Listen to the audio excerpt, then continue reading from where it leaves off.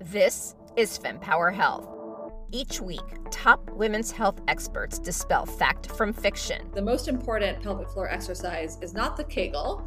Challenge the status quo. It's never easy to challenge the accepted leaders, and especially if you're a woman. Provide perspective on why your healthcare journey may be so tough. All of that fear and worry, it all upregulates our nervous system, puts us into fight or flight mode, and increases our pain sensitivity. And what you can do about it. The number one thing is you have to advocate for yourself, and you have to be prepared. Your journey to get empowered starts now. In acknowledgement of Ovarian Cancer Awareness Month, who better to interview than an advocacy group focused on ovarian cancer? I had the pleasure of speaking with OCRA, which is the Ovarian Cancer Research Alliance, and interviewed Audra Moran, the president and CEO, along with Sarah DeFeo, the VP of Scientific Affairs and Programs.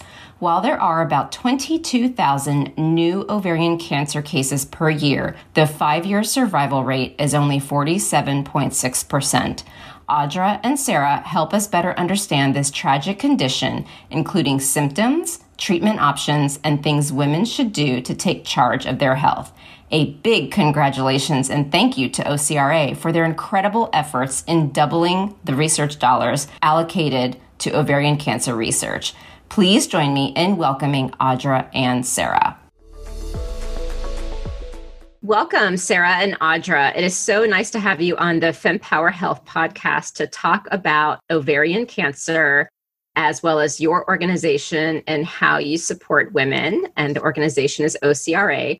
So what I'd love to do is to first have you all introduce yourselves and talk about the organization. And I must say, I'm really excited because this is the first time FemPower Health has had 2 podcast guests at the same time.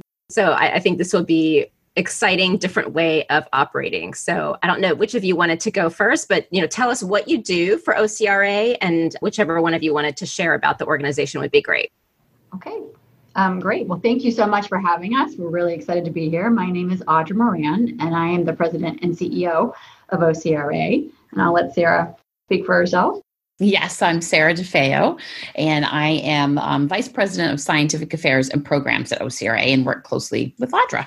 And the organization, and just a little bit about it, is that it actually was founded in 1994, so it's the oldest and largest ovarian cancer organization in the world, actually. We fund research, we provide education, which we're happy to talk more about for medical students, but also for the public, and we actually provide support services as well, and do advocacy. So we're kind of a 360 approach.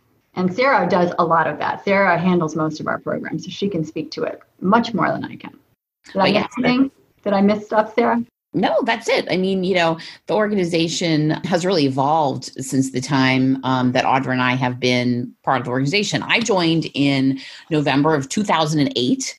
So time really flies. Mm-hmm. And Audra, you joined in 2010? 2010, yep. Okay, yeah. So it's been more than 10 years for both of us. And I think when both of us started, certainly when I started in 2008, and also when Audra came on board, it was a very different organization, much smaller.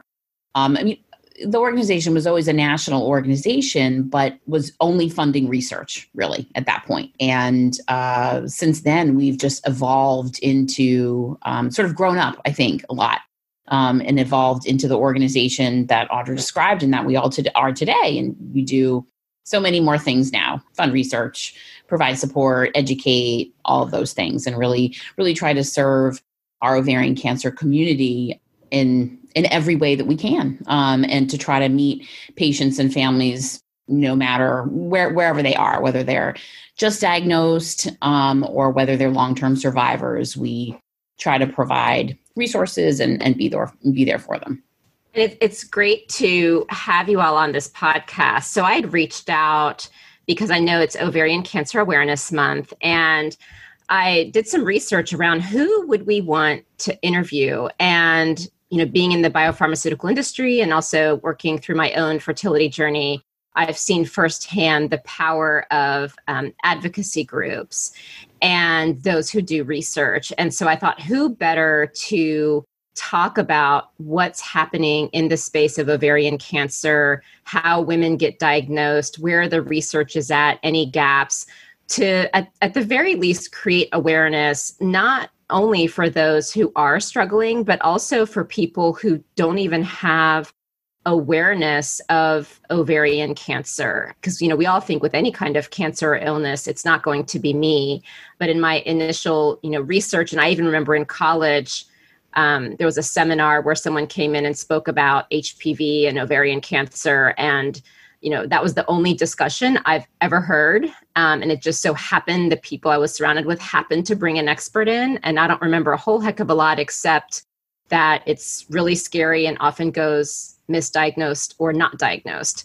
And so I thought, if it's Ovarian Cancer Awareness Month, let's leverage that to create that awareness. So I appreciate that you guys are open to this, because I think it's really, really important, especially for those who aren't even aware. So maybe you could start by talking about ovarian cancer. Like, obviously it's a cancer, but what else can you share about what it is and how women get diagnosed? Like, let's really help women understand where things are at with this. I think, Sarah, you're probably better to do a lot of this, but I will say that one of the biggest myths is that a pap smear tests for ovarian cancer, and it does not. So that's pretty significant. And through the years, Sarah and I, how many times have we heard, Sarah, people say, oh, no, I got my pap smear, I'm fine. And it's like, no, that doesn't test for that at all. That's cervical cancer, and it's completely different. So that's one of the myths that we fight really hard. But certainly there are symptoms. Sarah can talk a little bit about that, and no diagnostic test, sadly, no early detection, but that's obviously a goal. All the things that Audra said, of course, are true. So there is no method of early detection for ovarian cancer, and this is one of the biggest challenges. Actually, before that, I'll back up and just say that we're here to talk about ovarian cancer, and that makes it sound like it's really just one thing. But in fact, it's ovarian cancers. Ovarian cancer is not just one disease. There are different types of ovarian cancer. The most common type of ovarian cancer, and the one that is usually being referred to when people talk about ovarian cancer, is really just one type: epithelial ovarian cancer. And it's the one that affects the majority of women. So just to sort of set the stage, mostly when if I'm talking or Audra's talking, that's probably what we're talking about. But I think it's important to just say that out loud, that it is a heterogeneous disease. And, depending on the type of ovarian cancer you may have, it may be treated differently. So just wanted to put that out there. But in general, one of the most challenging things about ovarian cancer is that women tend to be diagnosed late stage. And, Audra and I could talk for a long time about why that is. And it's complicated. Certainly, the fact, as Audra said, that there's no method of early detection is a huge piece of it. And there's research going on in that area. But ovarian cancer in its earliest stages doesn't produce a lot of symptoms. And it also doesn't really start in the ovaries in most cases. It starts in the fallopian tubes and migrates to the ovaries. Yep. Which is also kind of, it's not fallopian cancer, that's not what we're calling it yet, but that is fairly significant. And part of it is that what we believe is part of the reason symptoms don't manifest until much later, and typically at a later stage. That's right. Because it doesn't tend to produce symptoms in its early stages. There are some exceptions to that, but for the most part, it doesn't. Usually when women tend to start getting symptoms that they cannot explain, most time women aren't thinking, oh, these are the symptoms of ovarian cancer. They're just thinking, geez, I'm really bloated. Why aren't my pants fitting? Why does it seem like I'm gaining weight around my middle? Or, oh, I've got no appetite. I can't eat. Take a couple of bites and I can't eat anymore. Or, I'm going to the bathroom all the time. Or, I'm having strange, pain in my lower abdomen. These are all symptoms of ovarian cancer, but they're really mostly symptoms of more advanced ovarian cancer, because what's causing those symptoms is the growth of the tumors itself, unfortunately. So oftentimes women with early stage disease don't have symptoms. By the time they get to their doctor, no matter what kind of doctor it is, and they are trying to figure out, what is going on? I don't feel right. It's often an advanced cancer at that point. Do you mind if I ask about the symptoms? So I'm a patient, I'm an endometriosis patient, and I was asymptomatic. And it took 3 years of infertility treatments to finally be diagnosed. And so they called my endometriosis silent. But there were signs. And I did want to ask about these symptoms because one of the things through all these podcast interviews that I'm doing is how clear it is that there's almost two buckets. One, when the woman's body is often treated as being ill when it may not be. So for example, menopause, it's not a diagnosis, it's not a condition, it's a stage of life. But on the flip side, there's, a lack of awareness that we as women have around how our bodies should operate. And as a result, we grin and bear it. And maybe there are things going on, but we aren't taught on what is normal. We only know what's normal for us. And as a result, even if there are subtle changes in our body, how do we even know what to bring up? So is there research out there around just challenging that? Like, are there really changes to the body? Or, and I know we're going to discuss this because it's the case with every single women's health condition, which is maybe we probably don't know because there's not enough research dollars. But just from you all, what you all have seen, I mean, could there be those early changes, or are we just not even sure? I mean, I think it's certainly possible. And there are women, there certainly are women who exhibit symptoms and go to the doctor and do have early stage disease. It's just not the most common. So, that it's just not typical, but it's certainly possible. Every case is different, but, I think trying to get a better grip on that is something that research is looking into. Certainly a very common experience is that a woman goes to the doctor with these symptoms that seem kind of vague, right? I mean, the symptoms I described are not so unusual. I mean, I may have one of those symptoms at any given time. So, any of us could, and they don't necessarily seem alarming or necessarily gynecologic in nature, right? So it's very common for women to bounce around to doctors for months trying to get a correct diagnosis because it's mostly issues with your stomach. So you go to your internist who's like, well, have you been stressed out? Have you been eating weird food? And sort of pursuing a path that has nothing to do with, a gynecologic condition because it doesn't appear that it would be that. So, we've got women who go to their internists, to GI doctors, to psychiatrists and psychologists being told, who knows?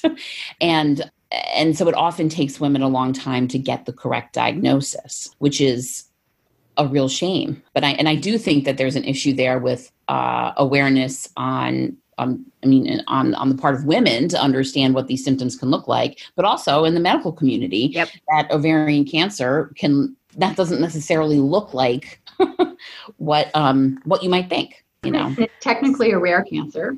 There's 22,000 cases a year in the United States. And so a lot of doctors have never seen a case. You said 2,000 cases a year? 22,000. 22,000. 22, yes. I guess there's so many questions in here. So one is, if there isn't a diagnostic, I guess how does one get diagnosed? Because you said it's not through a pap smear. But I got the sense that there's not a diagnostic. So then is it similar to endometriosis where you have to go in and do a laparoscopic surgery and see, is that where we are with ovarian cancer? So what will usually happen is there'll be a series of tests. So a woman might go in with complaints. Doctor may get concerned, may say, order a CAT scan or do an ultrasound, transvaginal ultrasound. On the ultrasound or the scan, they may be able to see something in there and say, okay, there's some sort of mass. Let's check this out. They may give a woman a blood test that's called the CA-125, and an elevated CA-125 level could be an indicator that something is wrong. It's not a great indicator, which is why it's not a reliable screening test or a diagnostic test on its own, but it's one of the things that doctors use. And I'm not a doctor, but it's one of the things that doctors use. And a number of things can elevate it, like being pregnant or other types of things. Yeah, exactly. So it's not a great marker, but it's something that doctors use when they're doing that, when they're exploring the issue. But yes, ultimately, women have to go in and undergo a surgery to find out what's really going on. Biopsies aren't traditionally done because there's concern about spreading disease through the process of doing a biopsy. But I think by the time most women, by the time they're going in for surgery, doctors are pretty confident about the diagnosis. But it's not a simple process to get a diagnosis. You can't visualize the ovaries very, easily. It's not like cervical cancer. We can't see it, we can't feel it. So the diagnosis is it's a more lengthy and complicated and unfortunately invasive process. And isn't it pretty darn life-threatening So again, because we don't always catch the folks early, and I don't know how much a clinical trial there has been done, but is it, if you have it, it's a big problem? Is it, if it's diagnosed late, which we already know in most cases it is, that's when it's a problem? Tell us about what women should be expecting about this path. So, it varies very much based on the type of ovarian cancer you have and the stage at which you're diagnosed. If you happen to be diagnosed early, your chances of survival are pretty good, over 90%. But the majority of women are diagnosed with advanced disease, so stage 3 or 4, and the 5-year survival, for all ovarian cancers is just under 50%. So it's a very serious diagnosis, very serious. And there's good news too. Women are living longer and longer with ovarian cancer, and there's more treatments now than there were 10 years ago. Women are living longer and living better, but any diagnosis of ovarian cancer is very serious.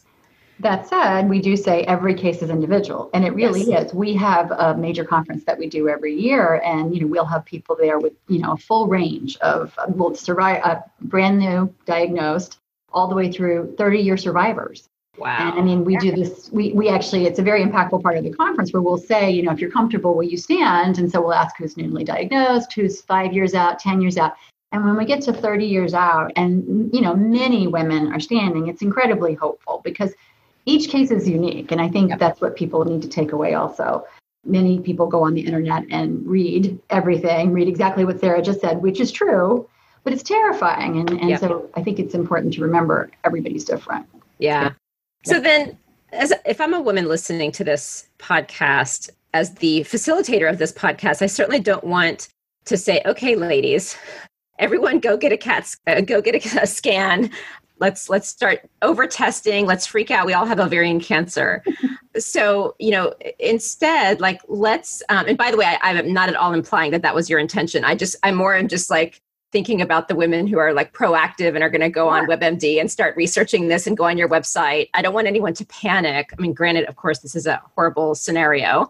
So let's call that what it is. But what would you advise to women about being proactive and what are risk factors? Because if I'm not mistaken, didn't Angelina Jolie get her ovaries removed because it's a risk factor as well as her breast tissue? Mm-hmm. So there must be risk factors that someone can at least have heightened awareness of. But anything else you have to share about it, please do. Well, Sarah, I'll let you talk about risk, but I would just mention in terms of someone running out and wanting to get a transvaginal ultrasound or a CA-125, to that point, there was a large scale study in the UK, 200,000 people, Sarah, I think, which is large. Clearly, they have socialized medicine. It was easier for them to do this, and they did do this. They administered CA-125, and they did transvaginal ultrasounds over time. And I forget, Sarah, the period, but it was a long period of time. And the results were disappointing, at least in the category of people that weren't genetically at risk. They did identify in some cases ovarian cancer earlier, but it didn't change what's the word, Sarah? Outcome. Endpoint. Yeah. Sadly, it didn't. Basically, you find out sooner that you have ovarian cancer, but it doesn't. If you're going to, die from the disease, it's literally the same amount of time.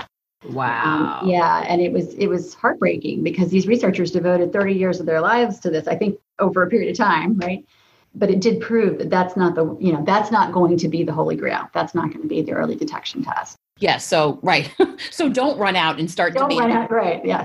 To your point, George, you're absolutely right that's not what we want women to do. But there are things that women can and should do.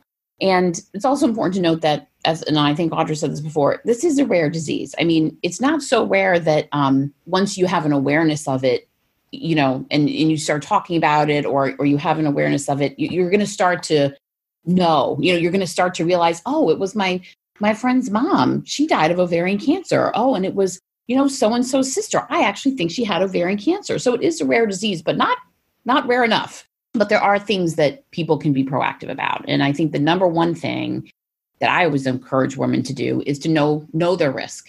You asked about risk factors, and yes, there are risk factors. There are things that elevate your risk and also things that reduce your risk. So one of the biggest things that we know about in terms of risk factor is certain genetic mutations. You mentioned Angelina Jolie, right? She was positive, I believe it was for the BRCA1 mutation, which is most well known for being a high risk factor for breast cancer, but as you said, also for ovarian cancer. So women with BRCA1 and 2 genetic mutations and a whole bunch of other genetic mutations, less well known because they're less prevalent, women with those mutations are at higher risk. And researchers are working hard on better defining what those mutations are and to what extent those confer risk, increased risk. That's something that researchers are working on. So I think it's important for women to look at their family histories, ask questions about, what cancer exactly was it that great aunt so-and-so had? And what did grandma have? And to try to get those answers, because if there is a pattern in your family of women with breast and ovarian cancer, then you should absolutely go talk to a genetic counselor who will take your family history, ask you a bunch of questions, and help you decide if genetic counseling or genetic testing rather is something that you should consider. Because one of the most important things powerful, impactful things that we can do to stop women from dying of ovarian cancer is to find the women who are at highest risk and, if possible, intervene so that they never get the disease in the first place.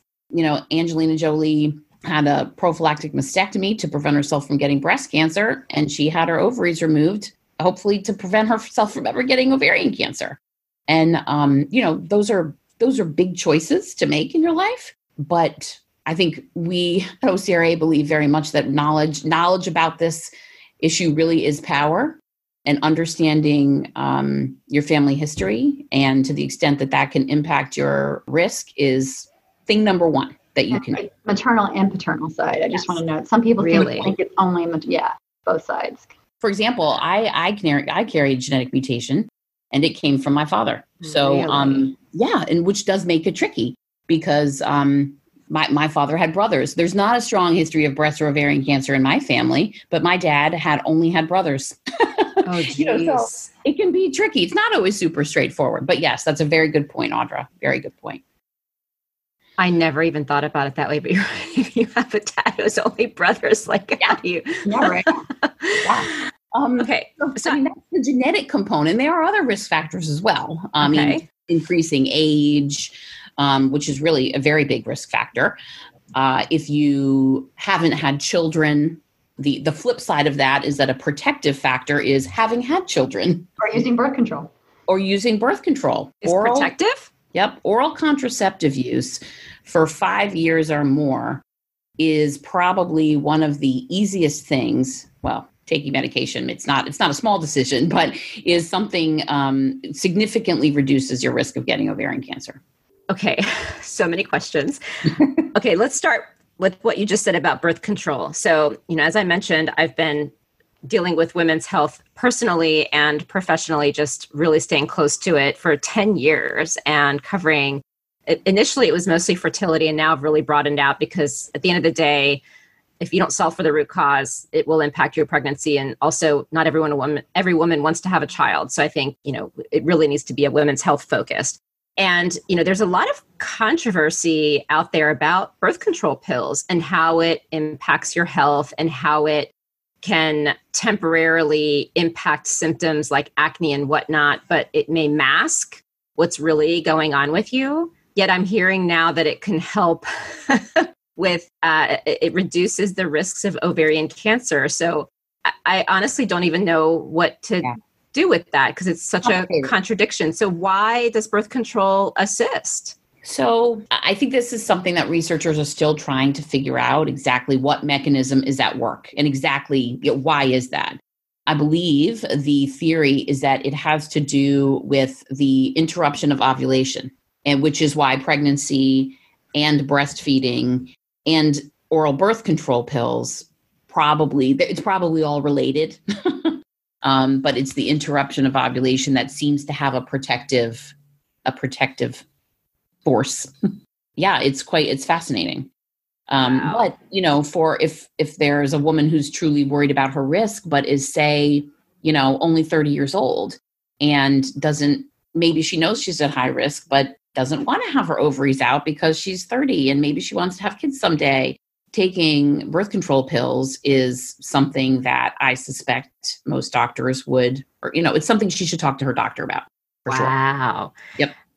Silly question, but I must ask, has it been studied about with PCOS patients who don't ovulate very frequently, whether or not the risk factors of ovarian cancer are the same as any woman or different? Because I have heard about the frequency of ovulation impacting ovarian cancer, but what about that PCOS patient? Okay. I don't know. That's a good question. It seems like, I don't know if you know, Audra, probably someone has studied it because it is a great question. And I think researchers are trying to better understand exactly what is going on there biologically. Right. But I don't know. So then back to testing. So, we heard about 23andMe, and now Ancestry also has their own testing. I do believe, I haven't researched what they test in extremely great detail, but I do feel like the BRCA they do look at. Genetic testing is expensive, and, we are in this age of testing. Are those effective if someone wants to start to get to know their risk factors? Like what? And again, I know that you're not an MD, so we'll all qualify that acceptance. But just from what you've heard, are there any precautions? Do they even not test for it? Like what perspective should someone have in this age of testing at home? Good question. Audra, do you want me to take Well, yeah, I think it's my understanding that it does test for the big ones, BRCA1 and 2, but there are apparently hundreds, if not thousands, I'm not even sure, Sarah, how many mutations of BRCA. So I think that it can ensure that you don't have it. And unfortunately, it gives people, I think, a false sense of security because they take it and it comes back negative. In addition to the fact, if it comes back positive, a genetic counselor is really key. And I know, Sarah, you can address that, but it makes all the difference, I think, because that's a huge thing to find out in your mailbox, with nobody around to talk to. Right. On your own. Yeah, it's kind of the Wild West out there, I think, with these testing. And I'm not an expert on this, and I don't know what 23andMe versus Ancestry, their health panel, what exactly they're testing for.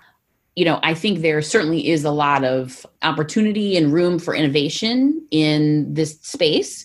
And I think it's great that researchers are trying to look at ways to break down barriers to access to testing. And this is extremely important, especially given the potential upside and the benefit to people in terms of access to testing. But I think that there's probably some ways of doing it are better than others. And this is being studied. Something that OCRA has been involved with is a large study that's looked at making genetic testing more accessible. It was a big clinical trial called the Magenta trial. And I can't off the top of my head give you all the details, though we are going to cover this at our conference in detail at the end of September, all about the trial. And looking at how we can use more innovative methods of genetic testing and counseling to help people access it, but access it in a way that doesn't cause undue stress and confusion. And some of that involves just making sure that people either have access to genetic counseling remotely prior to or after testing, or just access to information. What concerns me is just what Audra said, that this getting genetic testing may feel like not a big deal until you get a positive result.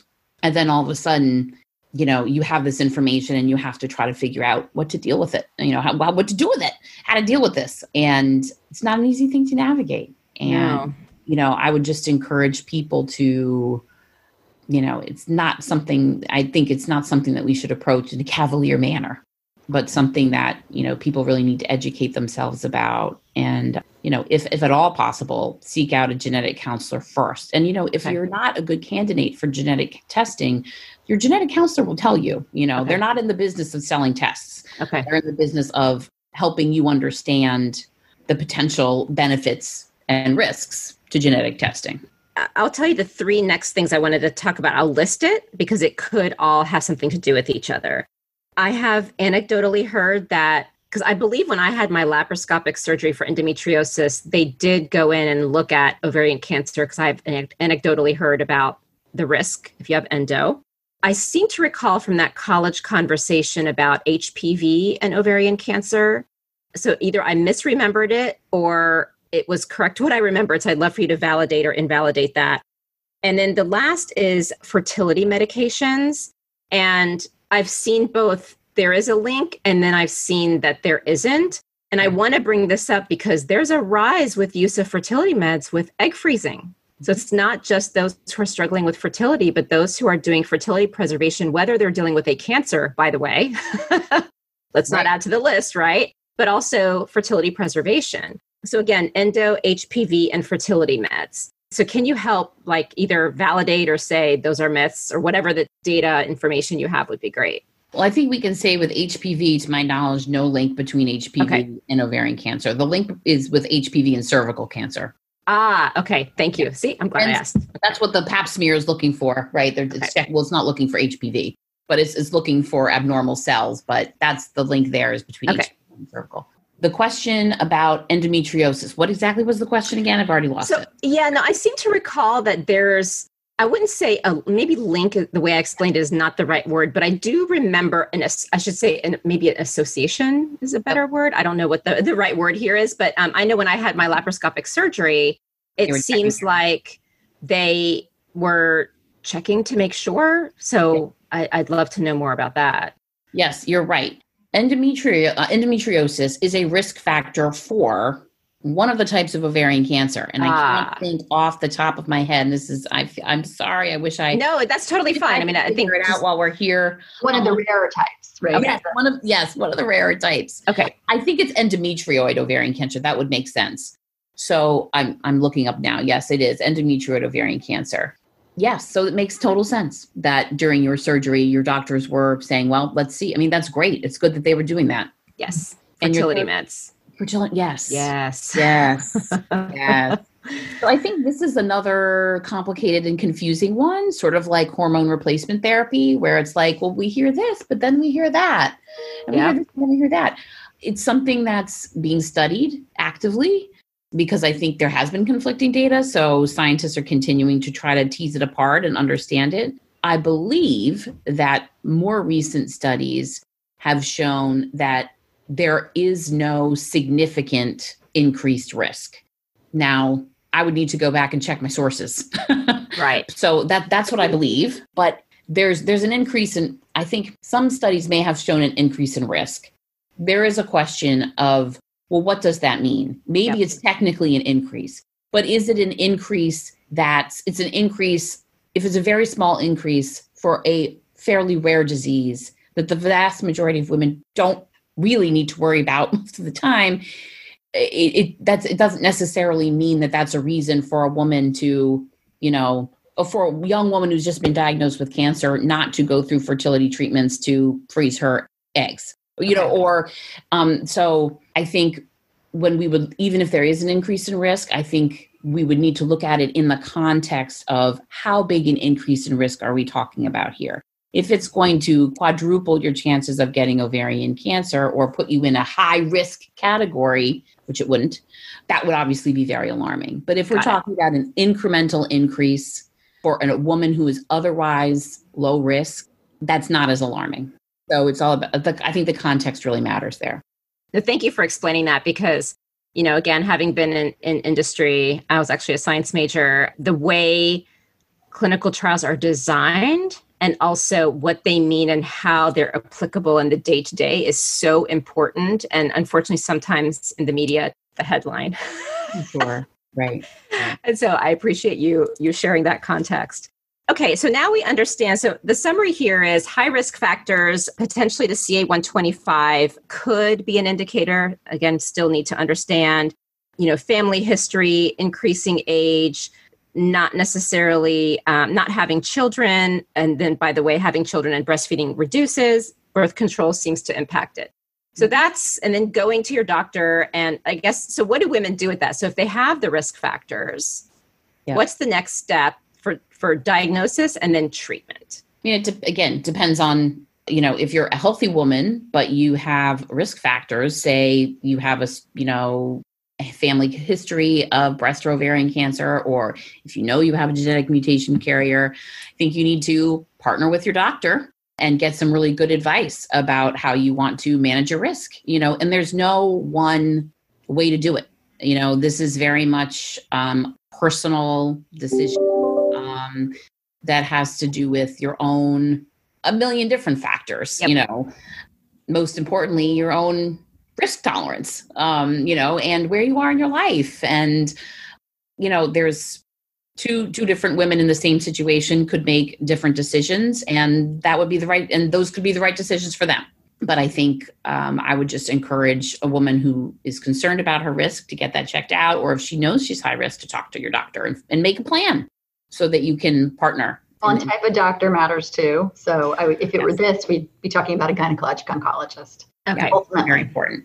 Yeah. And that was actually going to be my next question, because one of the things I'm learning, again, I've been in industry, so I already know about, specialists, but there are these sub specialists, and I'm learning about these fascinating sub specialists that I never even had heard about. So, it's not just going to an OBGYN, there's more to it.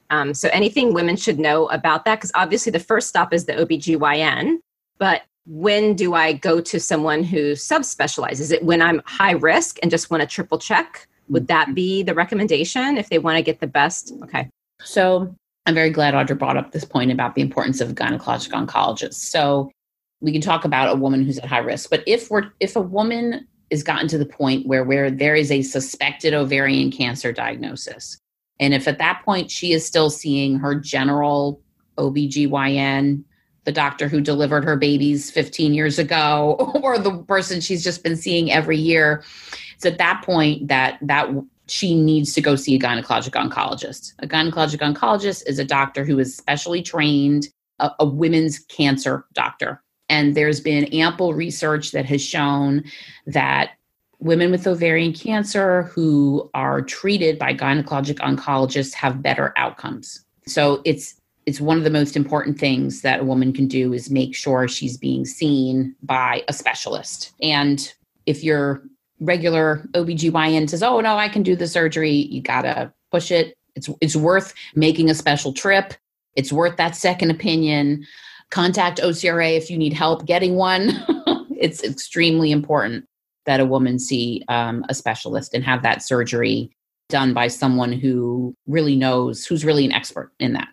Now, do you have a list on your website of who those experts are by geography, or would they just need to call you and get words of wisdom? Because if you have a website, I can put a link in the show notes. And we have a lot of great resources on our website, which is www.ocrahope.org.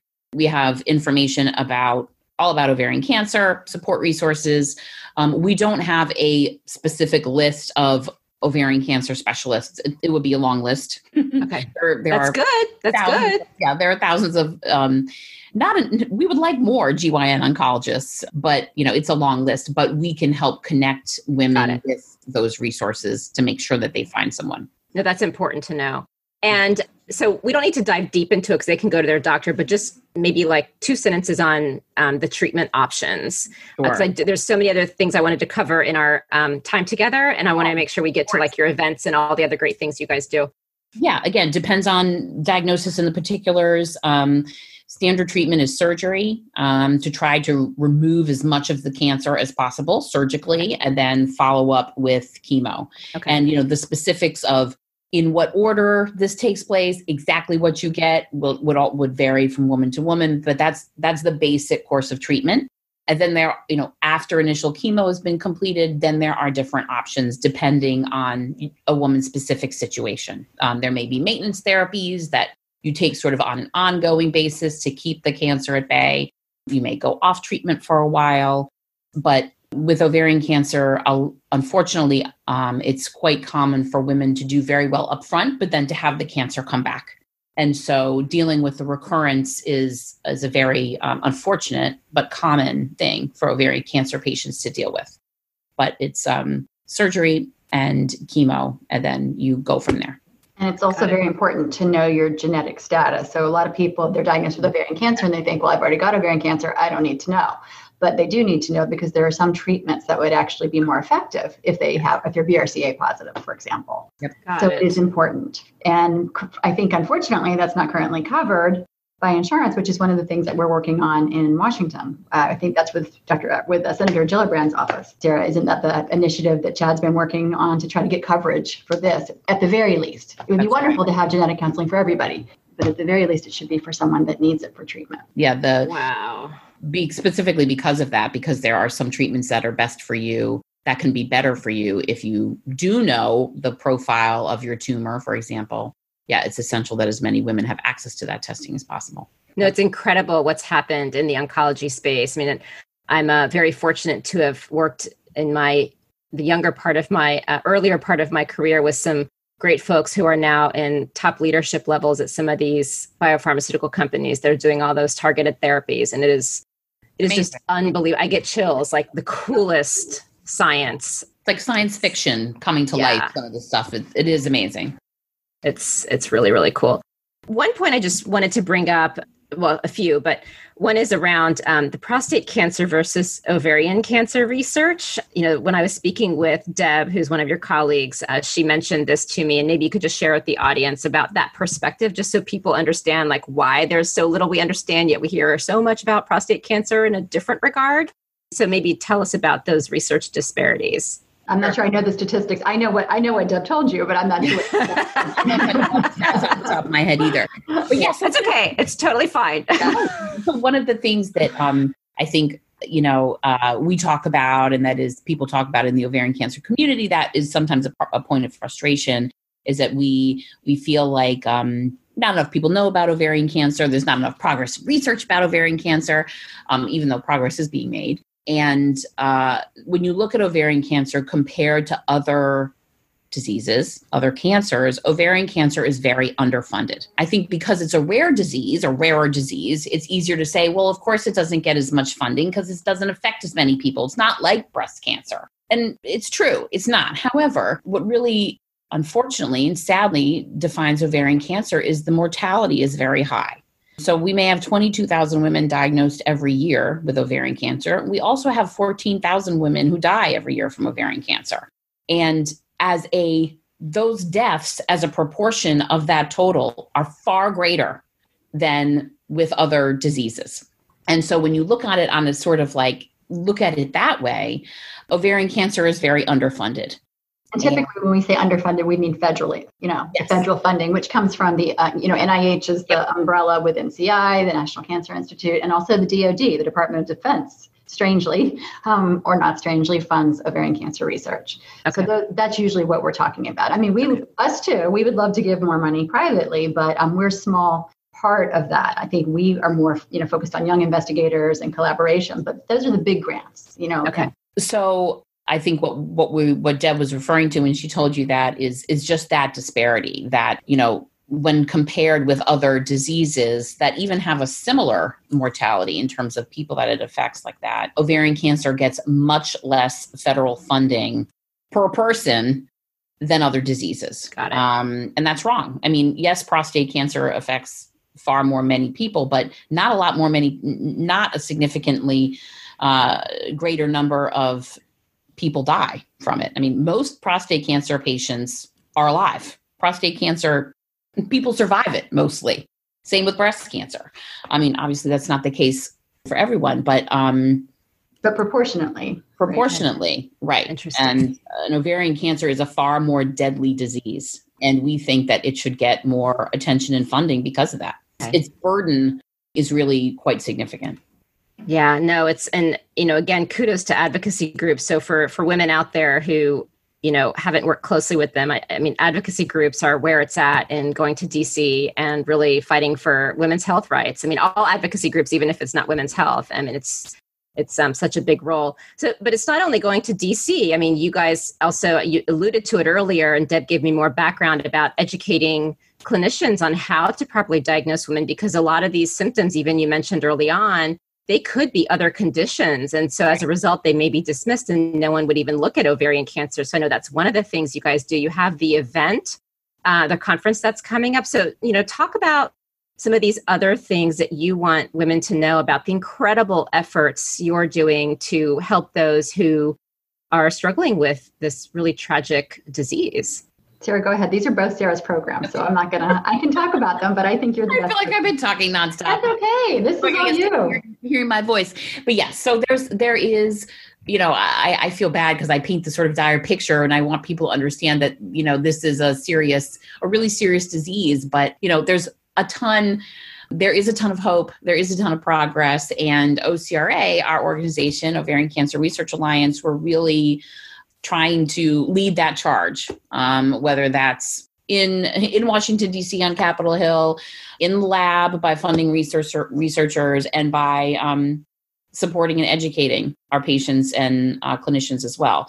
So you alluded to educating clinicians, and yeah, we have this big, very cool program called Survivors Teaching Students that brings ovarian cancer survivors into the classrooms with med students and nursing students, really, to talk to them about the disease, the facts of the disease, but also just about the experience of dealing with an ovarian cancer diagnosis.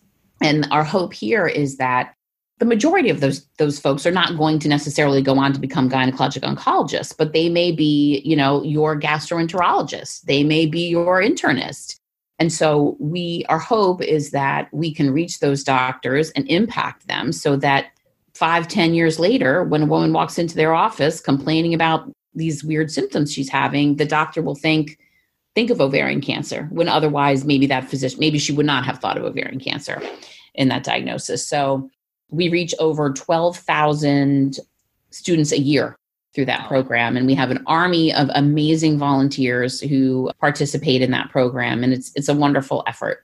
And yes, we have, a whole host of educational and support initiatives as well. Great annual conference that's taking place virtually this year, later this month, September 29th through October 2nd. It's all online, and we've got an amazing program of speakers covering topics related to research as well as survivorship issues. We have a lot of information about that on our website as well. And we have a growing host of support programs too. We know that whether it's, from the point of diagnosis or whether a woman's going through a recurrence years later, a cancer diagnosis, especially one of ovarian cancer, which can be a really tough disease, can be a very isolating and challenging experience. And so we're trying to meet that need.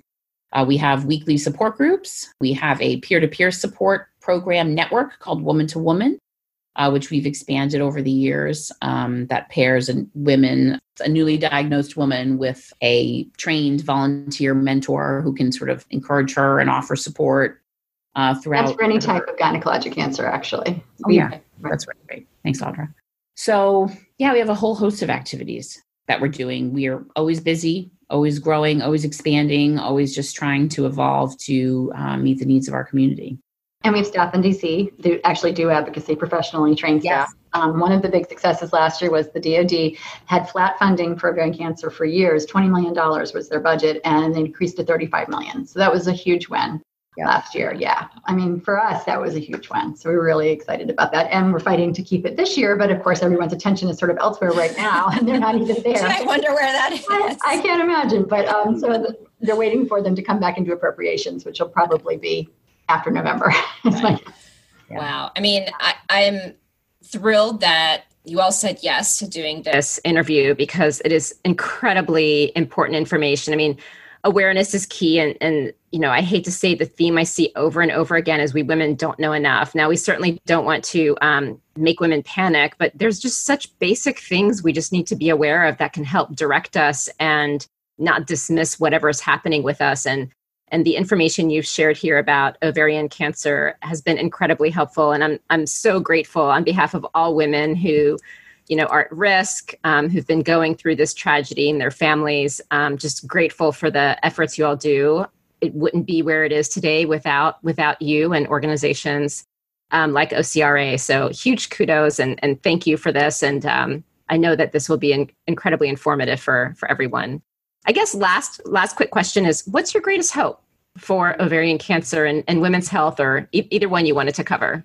I mean, I can tell you, I probably speak for both of us there. I would say prevention. I mean, cure is sometimes a pejorative word in science. We would love a cure, just a magical pill, but I don't think it's going to happen exactly that way. But what will happen is hopefully we'll be better at identifying.